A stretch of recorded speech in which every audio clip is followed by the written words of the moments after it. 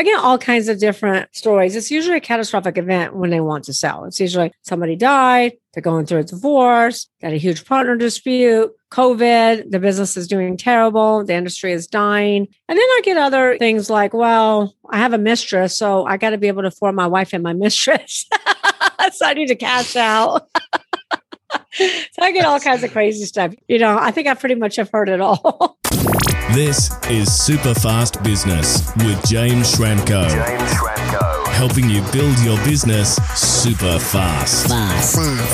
James Schramko here. Welcome back to superfastbusiness.com. This is episode 829. Today, we're talking about selling your business. And for that, I've brought along topic expert, Michelle Seiler Tucker. Welcome to our conversation. Thank you, James. Thanks for having me. Now, you have co-authored a book with Sharon Lechter. You have 20 plus years in this industry, actually selling businesses, mergers and acquisitions. So you're really an authority on this, and you've put together what I would consider is a must-have reference for anyone thinking of selling a book. But I'll say the overarching concept that came to me from reading the book is that you would be insane to try and sell a business by yourself. That was really one of the big takeaways. You said you might be great at your business, but not so great at selling the business. And the thing that struck home for me is from my previous industry, I used to run a Mercedes-Benz dealership.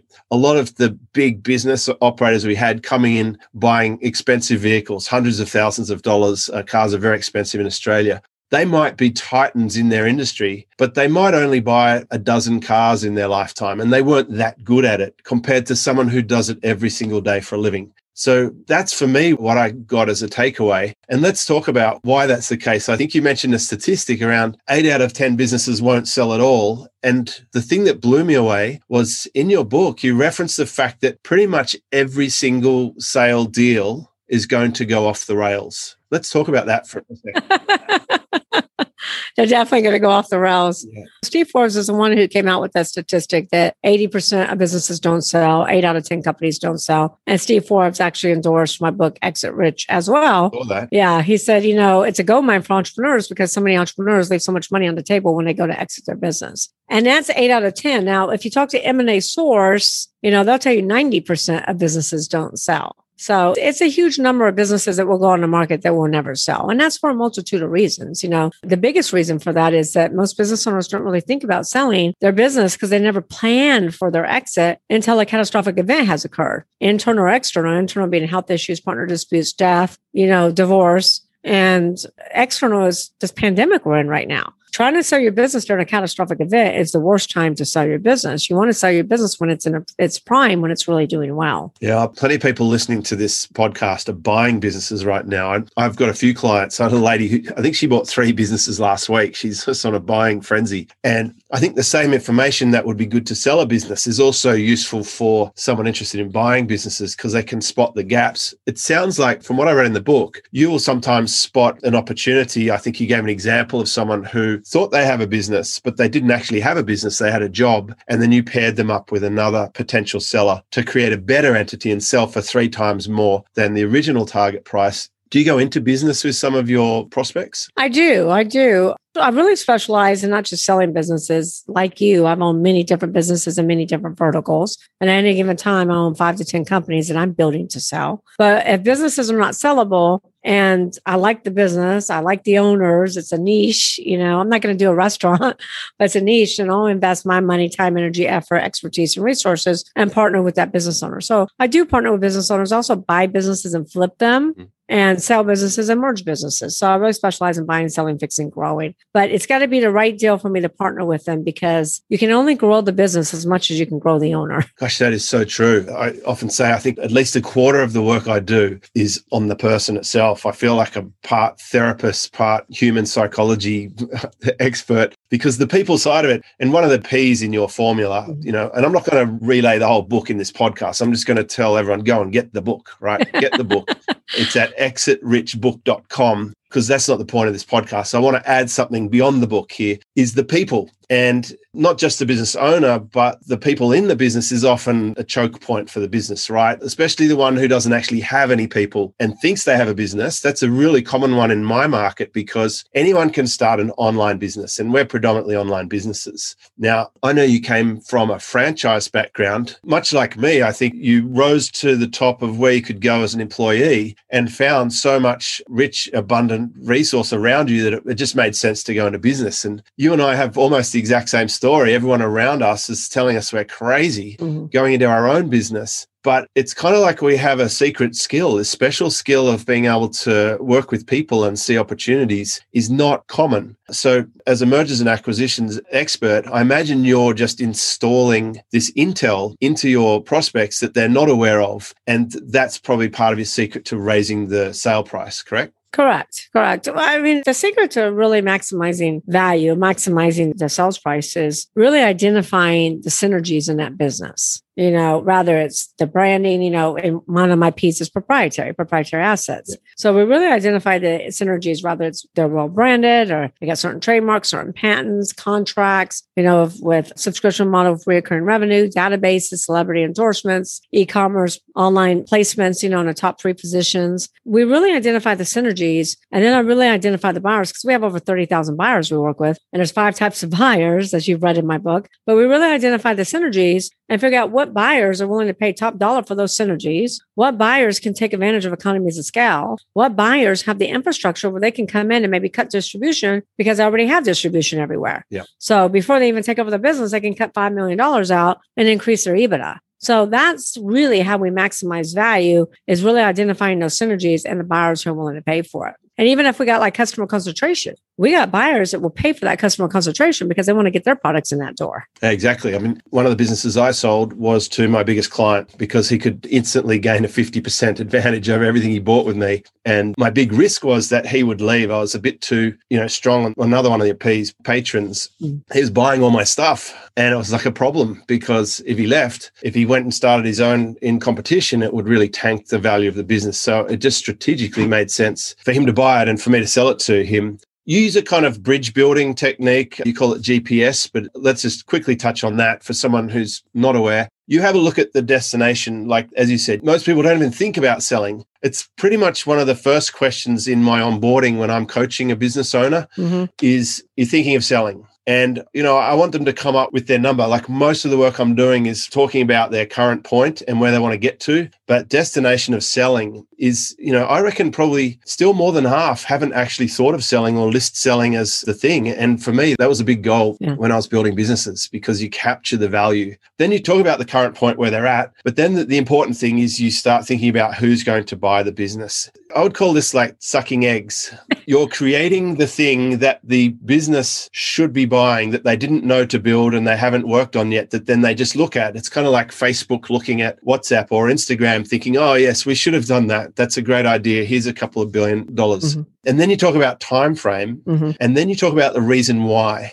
And this is really interesting. Could you just share with me a couple of the most surprising reasons you've ever heard someone wanting to sell a business could be? Well, gosh, lately I just had a little old lady call me, and she wanted to sell a business because her husband dropped dead of a heart attack, left her with a mountain of debt. And she knows nothing about the financials, nothing about the business. And so I started asking her questions. He had no people. He had subcontractors. He had no processes. He didn't have any of the 6 Ps, maybe profits. But when he died, the business died. So I get all kinds of different stories. It's usually a catastrophic event when they want to sell. It's usually somebody died, they're going through a divorce, got a huge partner dispute, COVID, the business is doing terrible, the industry is dying. And then I get other things like, well, I have a mistress, so I got to be able to afford my wife and my mistress. So I need to cash out. So I get all kinds of crazy stuff. I think I pretty much have heard it all.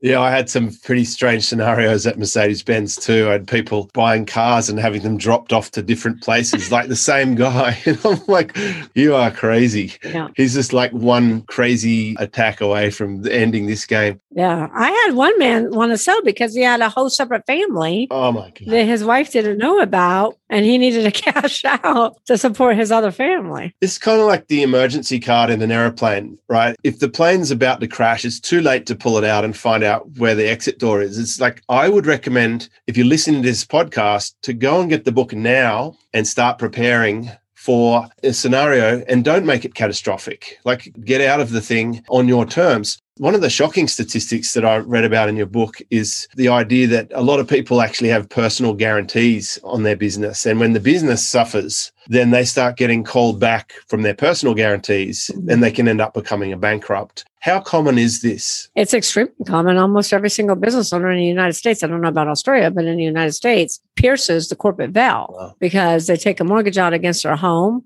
They sign personal guarantees. So when they go to file bankruptcy, they're not just going to lose their business assets, they'll lose their personal assets too. So it's extremely common. That's why I educate business owners not to do that. I definitely hear, I know most of my clients, they know to have good corporate structures and trust accounts and things and to shield their business. And they even do things like license their intellectual property from one entity to the other. We also think about which entity is going to have a better tax situation when you sell, because we can get things like a capital gains break on the right entity. And you talked about having, you need sign-off authority if you have a certain type of entity in the United States, if you want to sell it, a resolution to make sure you actually allowed to sell it. That's true.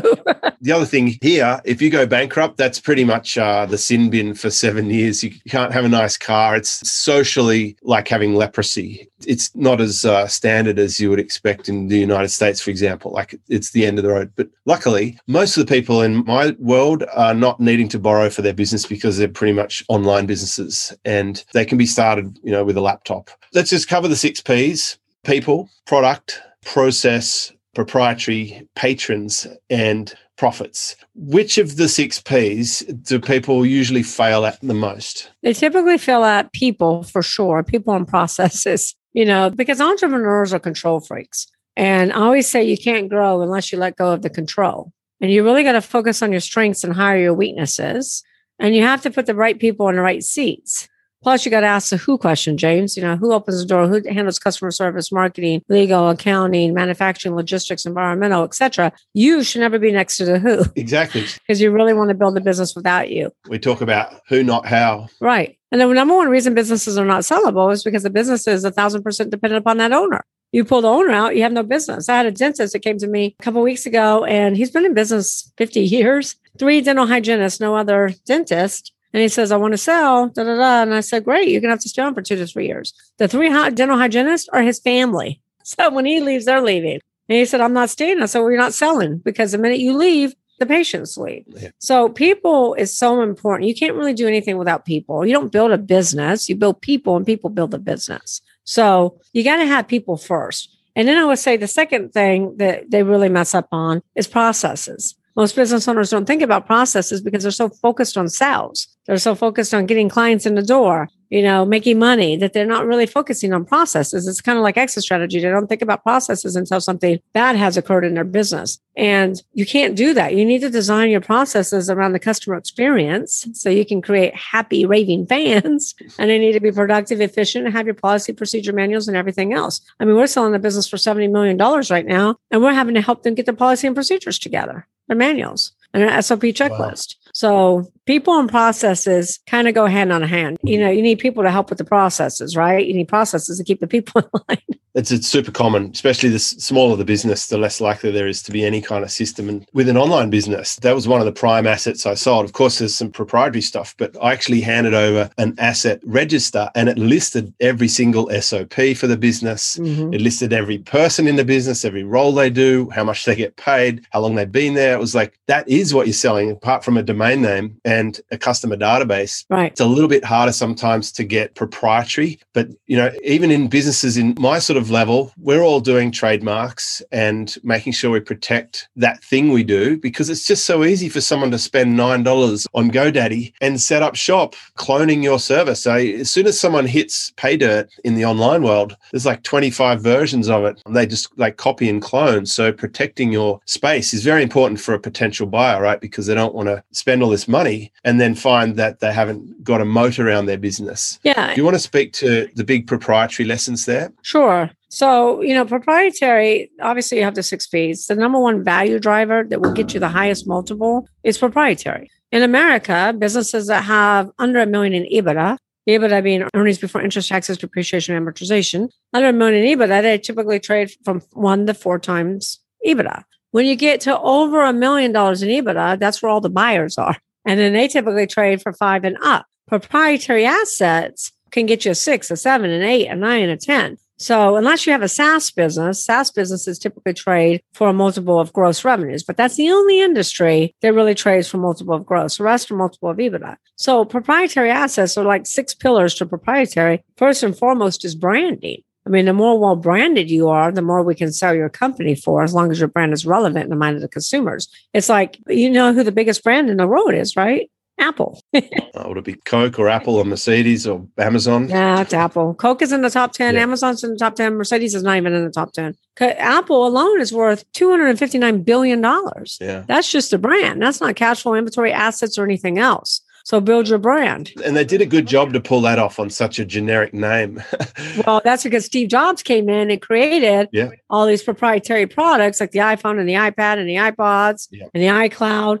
And then you have trademarks. So trademarks are extremely valuable. The big mistake that business owners make in the United States, I don't know about Australia, but you can't just get a trademark. You have to get a federal trademark in the United States. Because if you go to California and start your business and you get a trademark in California and haven't checked the federal database, you're right. Somebody can go in, snatch up that name. You could be in business 5, 10, 15 years, all of a sudden receive a cease and desist letter, and you got to stop using that company name. Yeah. And yes, I've seen clients do this. They hire an attorney, they throw lots of money at the problem, and the problem doesn't go away. You have to stop using that company name and start your branding all over again. So get a federal trademark. I don't know if Australia has the same thing, but like I trademarked Exit Rich. I trademarked, the ST6Ps and all of my stuff. So that's really, really, really important. And I mean, even products, James, like we have a company right now that we're selling for about 50 million, and they have 12 different products. Each product has exclusive rights to a grocery store chain like Walmart. One has Target, one has, TJ Maxx, and they have a federal trademark for each one of these products. Synergistic buyers will pay more money for these federal exclusive trademarks and these exclusive rights. Patents are another big one that buyers will pay a lot of money for. We sold a company for $18 million that wasn't making any money. They were losing money, but they had 18 patents. Wow. And if you ever watch Shark Tank, everybody on Shark Tank always asks every single inventor, do you have a patent on that? Do you have a utility patent, a patent pending? And their offer is always contingent upon the patent. The other thing that's big in proprietary assets is contracts. So manufacturing contracts, vendor contracts, distribution contracts, franchisor that has franchisees, and client contracts are the most valuable, especially with these online businesses if you have a subscription model with reoccurring revenue. Buyers will pay a higher multiple for reoccurring revenue. But here's the caveat with contracts in the United States. Don't know about Australia, but in the United States, you have to have the 2-sentence transferability clause that says this contract is transferable upon a new entity, because 99% of all deals are asset sales. If your buyer's not going to agree to a stock sale and your clients won't agree to consent to transfer, then your deal could stop dead in its track. We once had, not me, but I saw an M&A firm, a franchise. They had 1,500 locations. A private equity group bought them, had their due diligence team. Their due diligence team never looked at the contracts, had a big celebratory party, and the franchisees didn't like the private equity group. So 1 out of 1,500 transferred over. Within 60 days, the company filed bankruptcy. Wow. Sued their entire due diligence team. So you want to make sure that you be proactive and have that language in there. I know it's in my terms and conditions, and that's how I sold my SEO business. Well, then guess what? You're the only person that I've ever talked to in over 20 years. I sold over 1,000 companies that actually has that language. Like we're selling a $70 million company right now, and they have 150 contracts, and none of them are transferable. None of them have the transferability language. It might stem from, certainly in Australia, the privacy laws are very strict, and I needed to be able to make sure that a buyer had permission to take over this relationship. You talk a lot about lawyers. You need good lawyers. And I used Good Lawyer when I sold my business. And I also use them every time I start a revenue share deal or a partnership. I always get a written agreement, correct legal language. Like I go to that extra expense and effort in the beginning because I've seen what happens if you don't have it. And you also, this is a subtle thing, but I don't think many people think about this. You talk about the difference between different types of agents. You don't want a real estate agent selling your business. Mm-hmm. Let's talk about that for a sec. Yeah. I mean, it's kind of like if you need heart surgery, going to a dentist. Exactly. And I think people think, well, so there's different types of brokers and different types of agents is really the point. You've got to be very specific, and you have to make sure that you're not just getting sucked into a machine that's not exactly ideal for your scenario. Like getting good advice. I mean, my grandfather would have given me that advice. He did. He said, always question the person you're getting advice from. And I like that. You list 20 questions to ask a broker. That checklist is money in the bank for someone buying the book. And you also have a roadmap for the top 10 mistakes. Might touch on a couple and then I'll let you go. Sure. Well, on the real estate side, on the broker side, knowing, who to hire and who not to hire. The big thing is you really should never hire a real estate agent, commercial or residential, to sell your business. Yeah. It's like, I would never go sell a house. You don't want me selling a house. There's so many different moving parts, so many more, things. Like a house is a house. With a business, you got employees and you got inventory, you got assets and working capital, and you got so many different things, lawsuits, tax liens, etc. You got to make sure that you go with somebody that's got years and years of experience and somebody who's sold hundreds of businesses in different verticals, because your business is your most prized asset. And you might not be like James, maybe only sell one business your lifetime. You want to make sure that you maximize the price and maximize the value. As far as the mistakes that business owners make, the biggest one is not planning their exit from the beginning. Kind of like we talked about in the beginning, James, is you got to have a destination. If you don't have a destination, you're going to drive around in circles and drive up and down the financial hills to end up nowhere. So you got to pick a number. Well, you maybe have a cash machine, but you're not collecting a big payday. Right. And your big cash machine can go under. Yeah. It happens every day. You mentioned, you do caution that people are ticking along and then something happens. I had a whole series of interviews on this podcast of case studies of people who adjusted during the pandemic and came out strong. Some of them are quite heavily invested offline. And I had plenty of clients who had leased office space and those sort of things. They had to get out of the leases or close yoga studios, like completely transform their business. But essentially their old business was put in the bin and they were a startup again. And the thing I like about selling the business is that little thing called the multiple. It's like the idea that you can get paid years worth of results up front. And I think if it combines with a reason why, if you're finding you're getting to that burnout or you're not that interested, or you see the industry you're in starting to go off a cliff, if you're a Blockbuster store and you see Netflix coming around the corner, it might be time to get out of there before the catastrophe happens. Or buy them. Blockbuster had the opportunity to buy Netflix and they didn't. Right. A strategic acquisition. Yeah. The other reason too, I wanted to mention, James, is it's real important to get an M&A advisor, because M&A advisors like us, we have over 30,000 buyers. There's 5 different types of buyers. And you're never going to be able to create a bidding war if you go with a real estate agent or if you go with a business broker that sells pizzerias. You want to make sure that you're going with an advisor that knows how to run a structured auction and an unstructured auction and can bring hundreds of buyers to the table to narrow it down and bring you like 5, 10, 15 LOIs. Because the only way you ever maximize value is by creating competition. It's great advice. And it seems every time I buy a property, I end up at the real estate agents while someone else is on the other phone driving up the price. These unstructured auctions are very good for business. And certainly you're right. I think a lot of people, if they're going to try and sell their business themselves, they make a few mistakes. Like one you mentioned is just dealing with one buyer. Mm-hmm. I learned that lesson when I was about 10. I was selling a boat and someone wanted to come and look at it, and I put it out on the front lawn and I rigged it all up, and I had other people calling and I said, no, it's okay because someone's coming now to buy it. And I didn't even get their phone number. And I remember when the person no-showed on me, I felt shattered, like I'd wasted that. And I always think about that. Like in the last week, I sold quite a few surfboards on our classified site, which I only need one person to call me, but I keep selling until it's gone. And you say very clearly in the book, don't celebrate your sale too early, especially if you're providing finance for the buyer. And I don't think people realize this, but it's pretty uncommon that someone's going to stump up 100% of a business purchase on the spot. And you talk about holding money in escrow or escrow, however you pronounce that. And the fact that a lot of people selling a business are going to have to endure payment terms. So I'd say that would be a significant area of attention to work with. And that's where your experience would be quite helpful. Right. Yeah. I mean, look, everybody wants to leverage other people's money.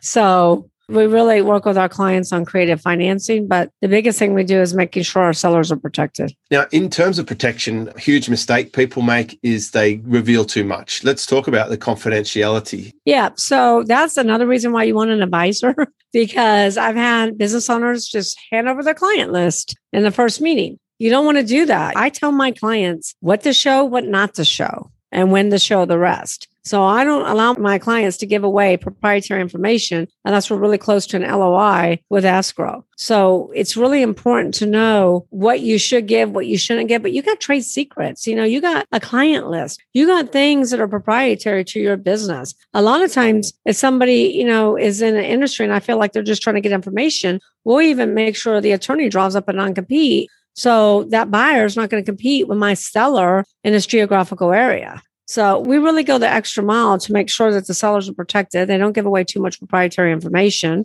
and we control the process all the way. Software companies were notorious for that, going to see the competitor, seeing what they have, and then going back to the lab and making it themselves. Yeah. There was even a name for it. I won't say it in case they get all legal happy. But yeah. And then we're very careful too, like James, if there's some competitors looking at a certain business, we don't show the business to that competitor without our owner giving us permission in writing to do so. And then a lot of times we'll do it nondescript, meaning that we won't reveal any personal proprietary information at all, even the company name or address or anything like that. We'll run the whole process as far up to almost to the LOI without disclosing who that company is if it's a competitor, because a lot of competitors are just seeking information. They're trying to get information from that particular company. It's amazing how much intel you can gather from, acting like a purchaser. Like every time there's a property for sale in this area, I know all the neighbors are piling in there. They want to see how they're laying out the furniture and what sort of view they've got and, just gathering intel, and they have no intention to purchase. The agents don't mind. Of course, they love having the appearance of competition when they invite you. Yeah. Businesses, you can't do that. We don't have open houses for businesses. That's right. Confidentiality is typically the most important thing to a seller because they don't want their employees knowing that they're selling, or their customers or their vendors or manufacturer or anybody else, because, everybody gets spooked. Nobody likes change. So we really keep the sale proprietary, hush, hush until closing day. That's really one of the biggest tips. And you also advise against selling to your employees, which is, a lot of people have wishful thinking around that. We see some fantastic stories in the news occasionally, like a bus coach company sells their company to the employees and gives them all a bonus for working for them for 35 years. But that's probably quite rare. The worst case scenario is that they all find out you're selling and then they bail on you and you've got nothing left. Well, not only that, like selling to your employees, it's called an ESOP. So you can do an ESOP. It's less than 5% of all transactions in the United States. And an ESOP, there's lots of hoops and stuff you have to jump through. But as far as selling to one or two employees, the problem with that is that the business owner starts giving them all this information, information that the employee doesn't have, like the financials, the secret sauce, trademarks, trade secrets. And they've never qualified the employee to even make sure that the employee can afford them. That employee, they'd have to be the most dangerous person with that information. They can literally set up across the road. Yeah, because a lot of times they don't disclose them. Like we make sure that all of our buyers sign non-disclosure agreements that they have to keep everything proprietary. And in some cases, even a non-compete. But a lot of times they don't qualify them to make sure they can afford the business. Then they don't disclose them. And then when they find out that the employee can't buy the business, then the employee becomes disgruntled and then starts talking to other employees, and misery loves company. And before you know it, you got a mutiny.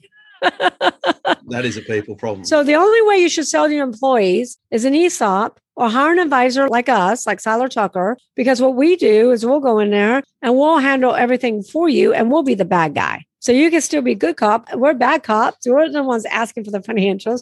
We're the ones asking them to sign these non-disclosure agreements. We're the ones, knowing what to give them, what not to give them. And it really keeps that relationship between the employee and the owner still intact versus you being a bad cop. Does that make sense? It makes a lot of sense. So Let's just finish out then on pricing. Sort of a double question. One is you sort of reference it. Most people sell for the wrong amount. It's either too little or they miss out altogether. And how much are we going to pay someone to help us with this? Because I don't think I read that, but could you give us a guideline on that? And, is it worth paying that extra fee to get an extra price? Oh, to an advisor? Yeah. Absolutely. Because the advisor not only brings buyers to the table and maximizes value if you get the right advisor, but they also help you not get in trouble, not get sued later. Make sure that the reps and warranties are there and you're not overcommitting to things. I mean, we really bend over backwards to take care of our sellers to make sure not only are they getting a maximum price, but they're also being protected all along the way. Whether it's seller financing, non-competes, people coming in, them staying on for so long, making sure they get paid. There's so many steps along the way that we make sure the sellers get protected. So the fees, America, I don't know about Australia, but America, there's a lot of M&A advisors. I'm a mergers and acquisitions master intermediary, a senior business analyst, and a bunch of other stuff, and sold over 1,000 businesses. Most of my peers, because I'm on the panel for M&A Source, most of my peers charge a retainer fee. There's a company that is huge on charging retainer fees as well. They charge retainer fees, but they can't really sell the business for you. So a lot of M&A advisors charge retainer fees. And it's anywhere from $5,000 a month to $60,000 up front. It just really depends. And if they charge retainer fees, they might drop a point or two on the commissions. We don't charge retainer fees. If I don't think I can sell your business, I'm not taking it because I don't want to mess up my great statistics. Right. But we don't charge retainer fees. I'm results driven. I've been in this industry over 20 years. Before this, I did franchise sales, franchise consulting, franchise development. We sold over 1,000 deals and we don't charge retainer fees. We're 1,000% results driven. If we don't sell the business, you don't pay us. Now we might be a couple points higher because we're sharing the risk. I'm investing my money, my time, expertise, resources to sell your business in the hopes that I can recoup my investment. So we might be a couple points higher, 1 or 2 points higher than the people who charge retainer fees. So, and it really depends upon the size of the business. If it's a smaller business, the commission points are going to be higher. If it's a larger business, then there might be some negotiation there. But it's different than what it is for real estate. Real estate brokers charge like 3%, 2%, 6%, 5%, whatever it is. Advisors charge more than that. They're going to charge 8, 9, 10, 11, 12, somewhere around that range. And it's all across the board. Okay. Well, that's very helpful.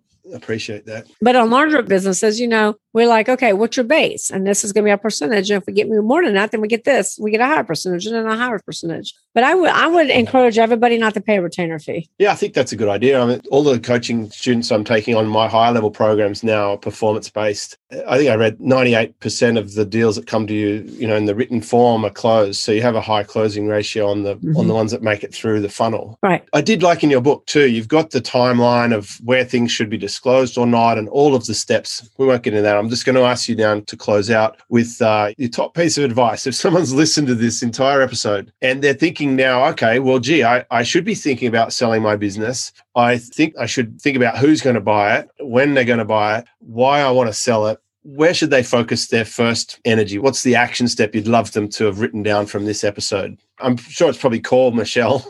Yeah, call Michelle is number. What else is there? No, number 1 is buy Exit Rich book, and then number 2 is call Michelle. Yeah, of course. ExitRichBook.com. Yeah. There you go. Thanks so much. Yeah, and here's the thing I wanted to get across too, James, is that Exit Rich is not just about selling your business. So, all your listeners might be like, oh, I'm not going to sell my business. Well, I'm here to tell you that nothing lasts forever. Remember my story about the little old lady whose husband dropped dead of a heart attack? Nothing lasts forever. You should always plan your most valuable asset with the end in mind. And Exit Rich is all about building a sustainable business that can operate without you, that you can scale. And when you're ready, you actually have a sellable asset and you don't end up in 80% of businesses that never sell. So number 1 action would be, figure out what you want to sell for. What is your price tag? I mean, that's the question I always ask everybody. And they always look at me like a deer in headlights. Now, here's the other side of that coin, James. I ask you, what do you want for your business? And it's a little scary because you're going to tell, sellers will tell me, oh, Michelle, I want 20 million. But then their EBITDA is 100,000. So it's also going to be realistic. Well, you have to pay the price. I ask them, how'd you come up with that number? And they say, well, that's what I need to retire on. Or that's what I got to pay for my other family. Or that's what I need to buy an island. And at the end of the day, buyers don't care about what you need. Buyers care about what the value is to them. But the reason why I need owners to get crystal clear with what they want, and let me tell you something, there's 2 different schools of thought here that I've talked about in Exit Rich. You're going to have your price because you think that's what you need. You think that's your seller sanity, that you have to have 20 million to retire on. When I sit down and work the numbers with you, you might only need 10 million, So I think you got to start with, what do you need? What do you need? What are you worth today? Most business owners have no idea what their business is worth right now. Yeah. And then we got to bridge that gap. That's it. I do that same exercise. I ask what their number is. They haven't even thought of selling the business. But if we work on the number, then it's like, what do we need to build for that number to be realistic? Exactly. And I have this concept. I mean, it fits really well with a couple of things I talk about. Own the race course. It's about building assets you control. And my book's called Work Less, Make More. And I feel a business that's good to sell is actually a really good business to keep. If your reason why isn't very strong to sell, then it's a good business to have in the meantime. If it does have good people running it, if you do have great systems, if you do have fantastic patrons, if you've got proprietary edge on the market, they're wonderful businesses to run. So thank you for sharing so generously. Thank you for sending me over a copy of the book to read. I really enjoyed it. I've read plenty of books on a similar topic because I wanted to educate myself when I was selling my businesses. I wish I had your book a few years ago, but it's not too late for anyone listening to this podcast to go and get it, exitrichbook.com. Thank you so much, Michelle. And James, can I tell your listeners all the value that they'll get if they buy it before launch date? Go for it. Okay. So we're launching in June, but everybody that goes to exitrichbook.com buys a book for $24.79, which is less than Amazon. We will send you the digital download immediately, so you don't have to wait. You don't have to wait until the book launches. So I'll send you a digital download so you can start reading Exit Rich today. For anybody that lives in the United States, we'll send a hardcover to your doorstep upon launch date. Outside of the United States will be extra shipping, of course. And then we will give you access to the lifetime membership of Exit Rich Book Club, where you get video content and me doing deep dives in these different strategies and techniques, but you also get documents. Documents to run your business, documents to sell your business. So we have, to run your business, we have a sample policy and procedure manuals, SOP checklist. We have employee handbooks, non-competes. To sell your business, we have sample letter of intents, purchase agreements, due diligence checklists, and closing docs. These documents are there for your review and your immediate download. If you went to your attorney to recreate it, would cost you over $30,000 to recreate these documents. And then we give you a 30-day free membership into Club CEOs, which is a mastermind where we do hot seats and Q&As, where we help business owners build a sustainable, scalable business. And when they're ready, they can exit rich. All of that, James, at exitrichbook.com for $24.79. There you go. That's the most infomercial we've had for a while over here. Sorry, I didn't mean to be an infomercial, but that's all right. Our audience are pretty grassroots. I'm just curious as a marketer, just stepping aside for a sec, when you do your 30 days, do you trigger that from the purchase of the book or do you have an optional continuity? I'm just curious from a marketing perspective. Yeah, we do it from the purchase of the book. Gotcha. Okay. Very interesting. You know, that's a good question. I could ask my administrative team. I think we do it from the purchase of the book, but it might be from when they log in. Well, I mean, there's two main ways to do it. This is really our world here. And you can get into trouble with forced continuity if you're not very, very clear on it and if you don't remind people, etc. I've always done optional forced continuity, but I'll probably do a whole episode on that. If you listen to this and you're interested, I'll do an episode on different ways you can go about, because I just set up a book funnel. I literally just set up a book funnel for superfastresults.com/book for my own book, and it's giving away my book. And then I upsell the print copy and the audio version. And then there's a coupon sent for Superfast Business where I give $70 off the first month. So they basically access it for less than $1 a day instead of $99. So that's the way I'm testing it. Maybe we'll review that and see. We can compare notes, Michelle. Yeah. Maybe you can consult with me on that. Maybe. And I'll consult with you on the next businesses you sell. Yeah, definitely. If I'm going to sell another business, I'm coming back to you to chat about that. Awesome. So this is episode 829. We'll fully transcribe this because we got through a lot of content in this. We'll put it up there at superfastbusiness.com. And we've been listening to Michelle Seiler Tucker from exitrichbook.com. Thank you so much. Thank you, James. Thank you for having me. It's a pleasure. All right. Discover how to build your business super fast. Check out superfastbusiness.com.